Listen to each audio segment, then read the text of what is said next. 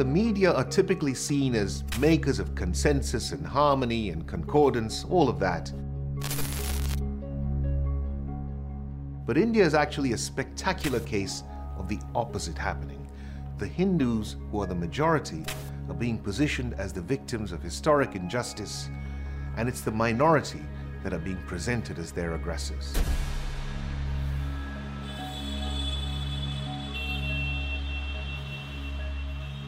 The Hindu public is constantly being made to feel beleaguered.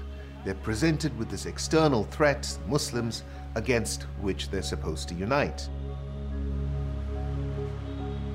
And in the process, the viewing public is actually led to assent to whatever the political leadership says.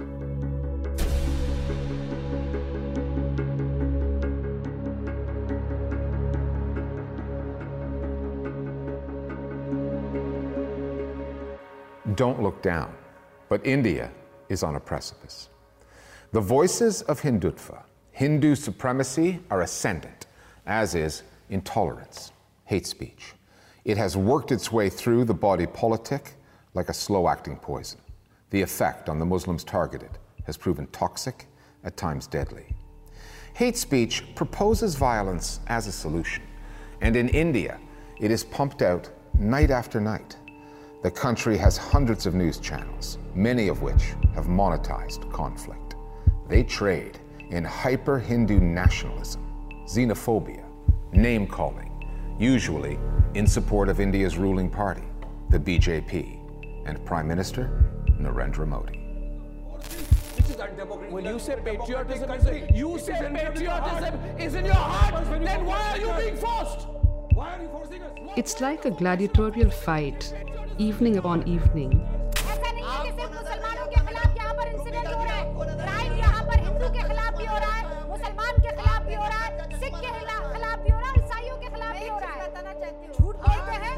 With all its attendant cruelties and the banality of hypnotic entertainment. I think, sir, you are appalling in the way you conduct yourself on television. It's appalling. You're a disgrace. And there's also this joy that people find in the collective flaying of ideas that are contrarian to establishment, or the flaying of an individual or a community.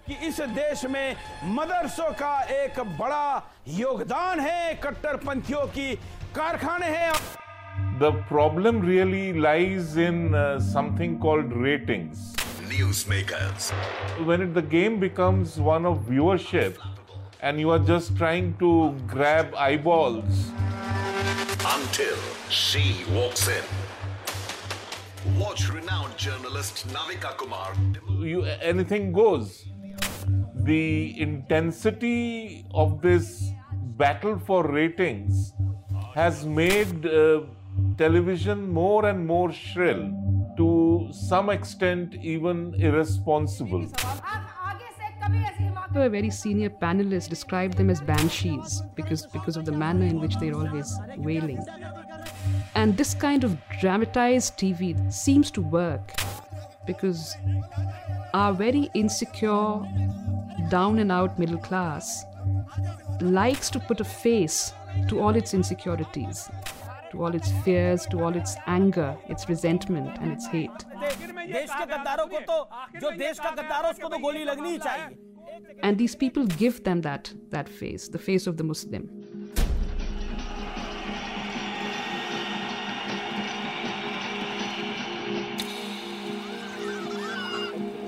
To understand how India got here and how exceptional and dangerous a moment this is in its history, one has to go back in time.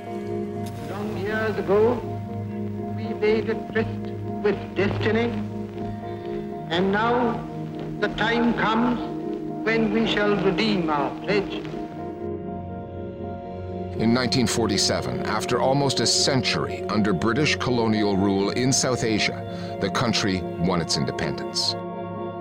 Out of the fires of partition, India forged a constitutional commitment to secularism and multiculturalism. Hindus were the majority, but all of India's citizens were to be treated equally under the law. Bit by bit, decade by decade, the BJP has sold more and more Hindus on the idea that their way of life is under siege, that Muslims pose a threat. And the news media, which have been transformed and effectively weaponized, have been crucial to the messaging. The founding fathers of India had this vision of the nation which was quite different from Pakistan, a state defined by religion, and they wanted India to be a state for all its citizens. But I think somewhere along the line, secularism or even the idea of democracy, it didn't really percolate down to everyone in India, to a point that today these concepts perhaps only resonate with an elite. And the BJP and its Hindutva network have been pushing at this issue, this crisis of Hindu identity, for a very long time. What's happened simultaneously is a remarkable shift in television news and the content that you see on the news today.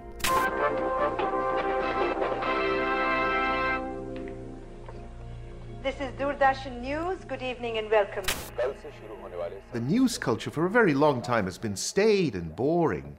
So the idea that you could actually be educated by what these voices on the air are saying is very new.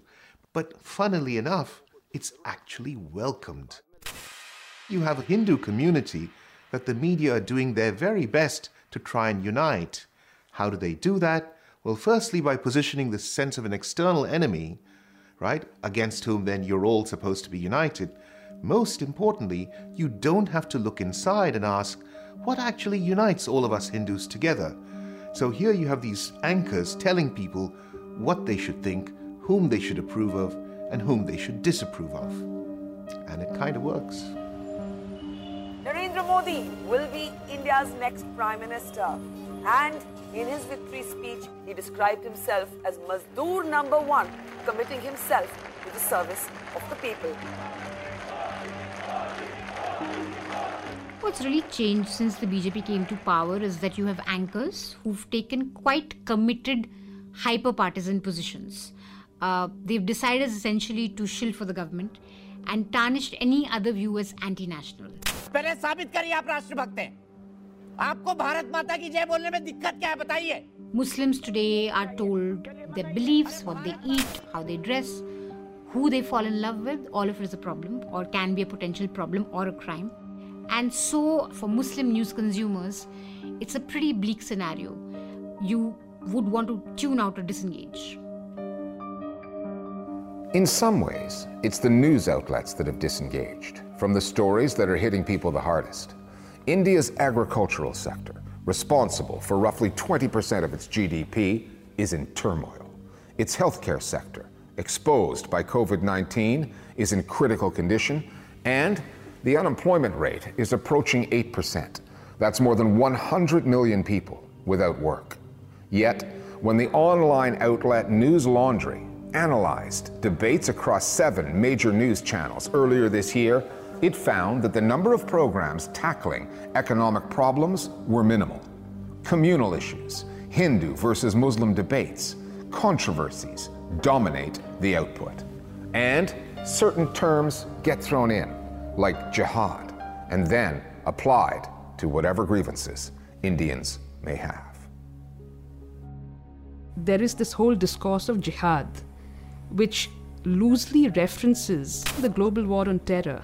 यहाँ पर एक बड़ा सवाल ये भी है कि क्या लव जिहाद के जरिए देश की सामाजिक संरचना को ध्वस्त करने की साजिश हो रही है? Love jihad references the taking of Hindu women and this whole sense of honor, because every community's honor seems to rest in their women. जमीन जिहाद या लैंड जिहाद का मुद्दा एक बार फिर से गर्मा गया है।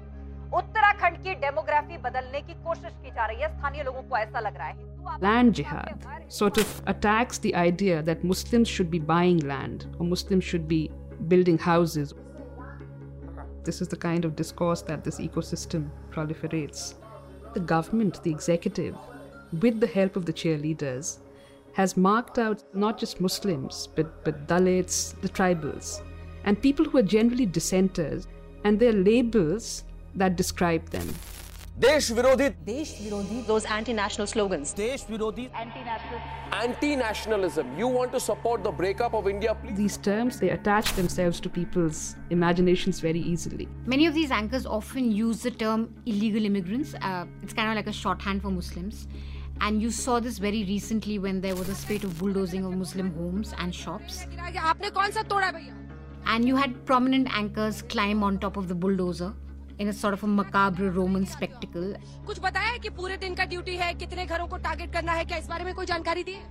And of course, there's no proof of them being illegal. Some of them even, in fact, have documents which show that they have benefited from the Prime Minister's housing scheme.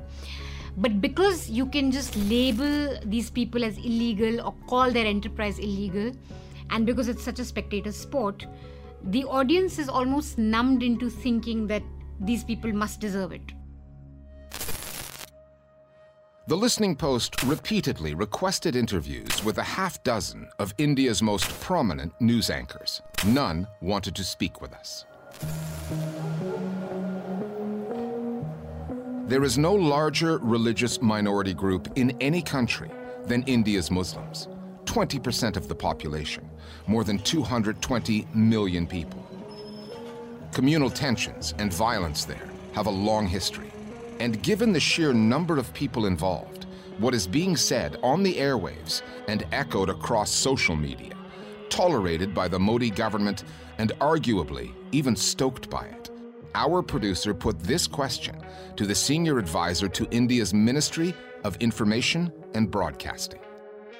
When you consider how large India's Muslim minority is, are you concerned about the incessant dehumanizing news coverage of that community? Does the government have a responsibility to deal with this kind of hate speech? You know, what you call hate speech is also, it can be called clickbait speech. I would not necessarily link it to something directed at Muslims in India. And as you rightly said, it's not a small minority. I mean, the word minority over here basically means that they are lesser in numbers, but they are not living on the margins. It's not only a comment on the Muslims or a comment on the minorities. Some awful stuff is said about Hindus too. I would not sort of get all worked up about it, but it is worrisome. Worrisome, but not worth getting worked up about. That kind of thinking alarms experts in the history of genocide, like Gregory Stanton. 5 years before the Rwandan genocide of 1994, he warned the authorities there that their country was in a dangerous place. Stanton was ignored.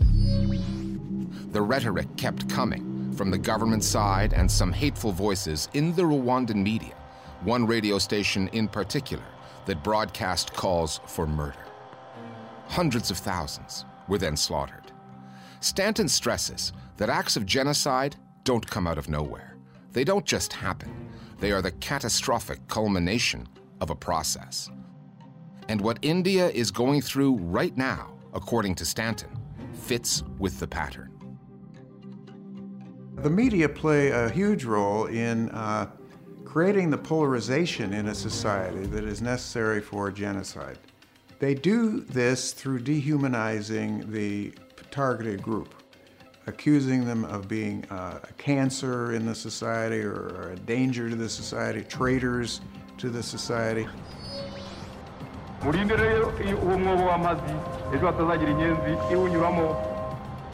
In Rwanda, you had the hate radio and television and newspapers claiming that the Tutsis were cockroaches, for example. So this kind of dehumanization is something you find very frequently before a genocide happens.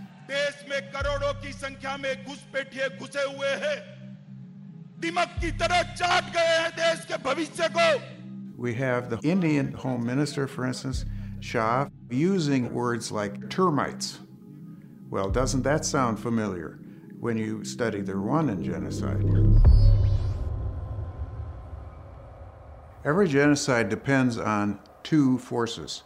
It depends on popular beliefs that include prejudices against certain groups, and then it also requires leadership. Leadership that profits from that hatred and that uses it to build up its own power. We see both in India today. As hate and division have spread, Prime Minister Modi has stayed mostly silent, showing the kind of discipline some of his officials clearly lack. Anurag Thakur was a junior minister in 2020 when he spoke at this BJP election rally. That got him barred from campaigning by India's Electoral Commission for a total of 3 days. 1 year later, the Prime Minister actually promoted Thakur. He's now India's Minister of Information and Broadcasting. When asked by a reporter if his speech that day helped set off the intercommunal violence that followed in New Delhi, this was his response. ये आप लोग बिल्कुल झूठ बोल रहे हैं। मैं तभी कहता हूं कि मीडिया की जानकारी जितनी है, पहले अपनी जानकारी में सुधार कीजिए।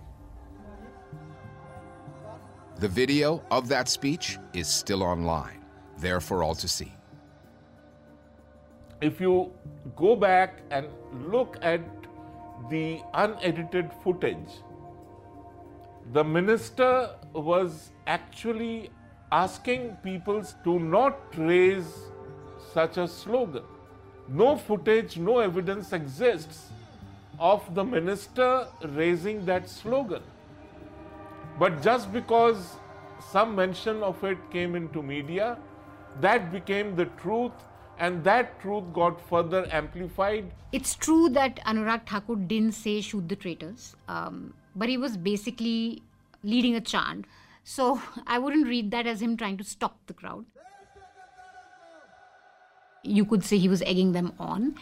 And even if the media is so corrupt as to edit something and completely put it out of context, the Election Commission of India, they would have seen the video and they would have found something wrong with it to take that action that they did take against him.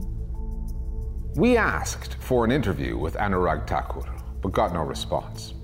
Recently, belatedly, the government has had a rethink, and Thakur has reportedly met with media owners and TV anchors urging them to tone it down. But that will have little effect on the poisonous material spreading online, where so many Indians go to keep informed. By people like Yati Narsinghanand, a right-wing Hindu figure. Last year, he helped organize a 3-day religious gathering in Haridwar, where Hindus called openly for the killing of Muslims.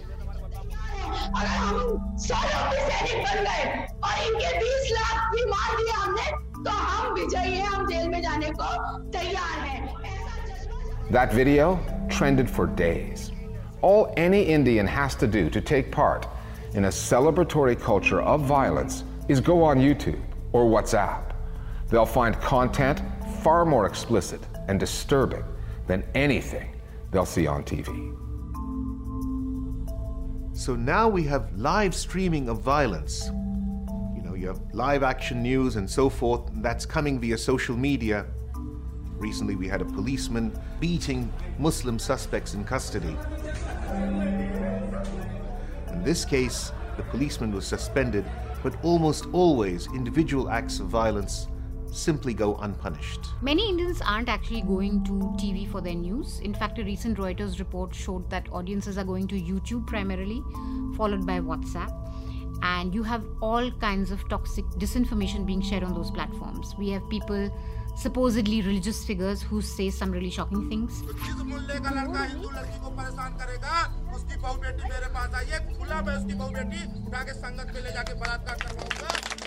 Then there are even new players to this game who kind of impersonate news anchors.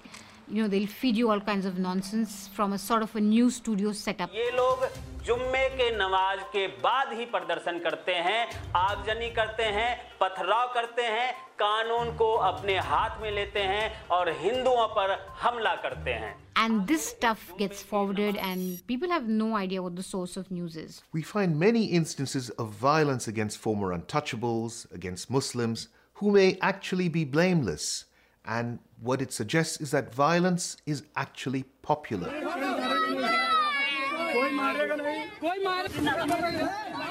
Now, there may be a narrative that rationalizes this as, the administration of justice, never mind due process, never mind the lack of evidence.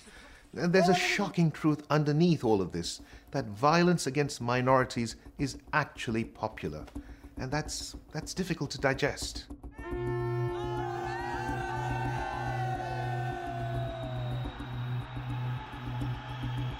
Narendra Modi is not camera shy. Hardly a day goes by without his PR team pumping out another video of the Prime Minister amongst his supporters. But Modi has failed to condemn the toxicity online or in the media, which for many Indians makes him an accessory to the hate crimes that follow.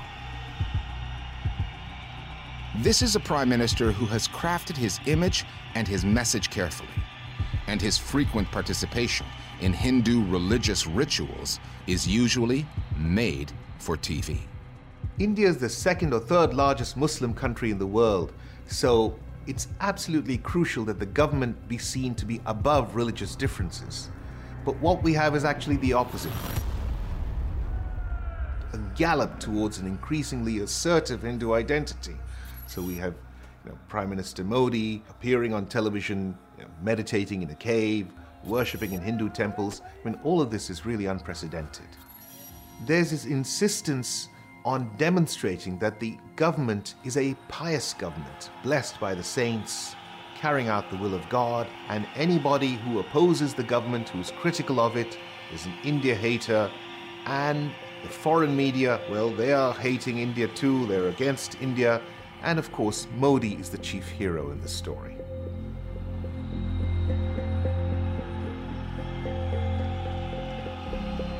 What are international news outlets like Al Jazeera missing in their coverage of India right now? Well, I would like to see, and I'm just being very honest over here, I would like to see Al Jazeera reporting news or reporting events and not being an exclusive channel on Muslim issues in India. So you have to decide what you wish to be. You want to be a news outlet, or you want to be an outlet for only the Muslims of India. But even if you wish to be an outlet for only the Muslims of India, I would really want you to go and meet the vast majority of Muslims in India who face neither deprivation nor do they nurse any grievances. Kanchan Gupta said similar things about the New York Times and the Washington Post, that they also focus too much on Muslim issues.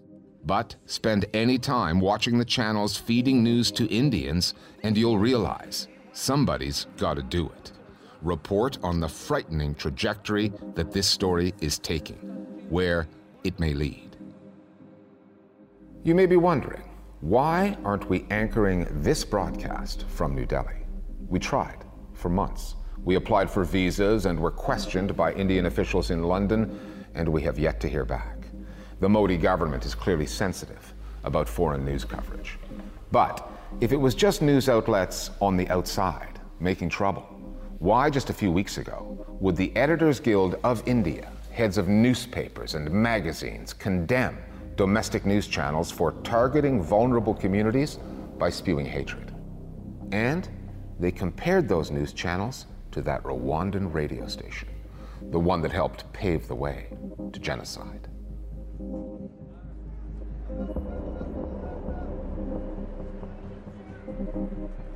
My central fear really is that we're dulling down as citizens. Democracy is not just about free and fair elections, which we in India, we're very good at that.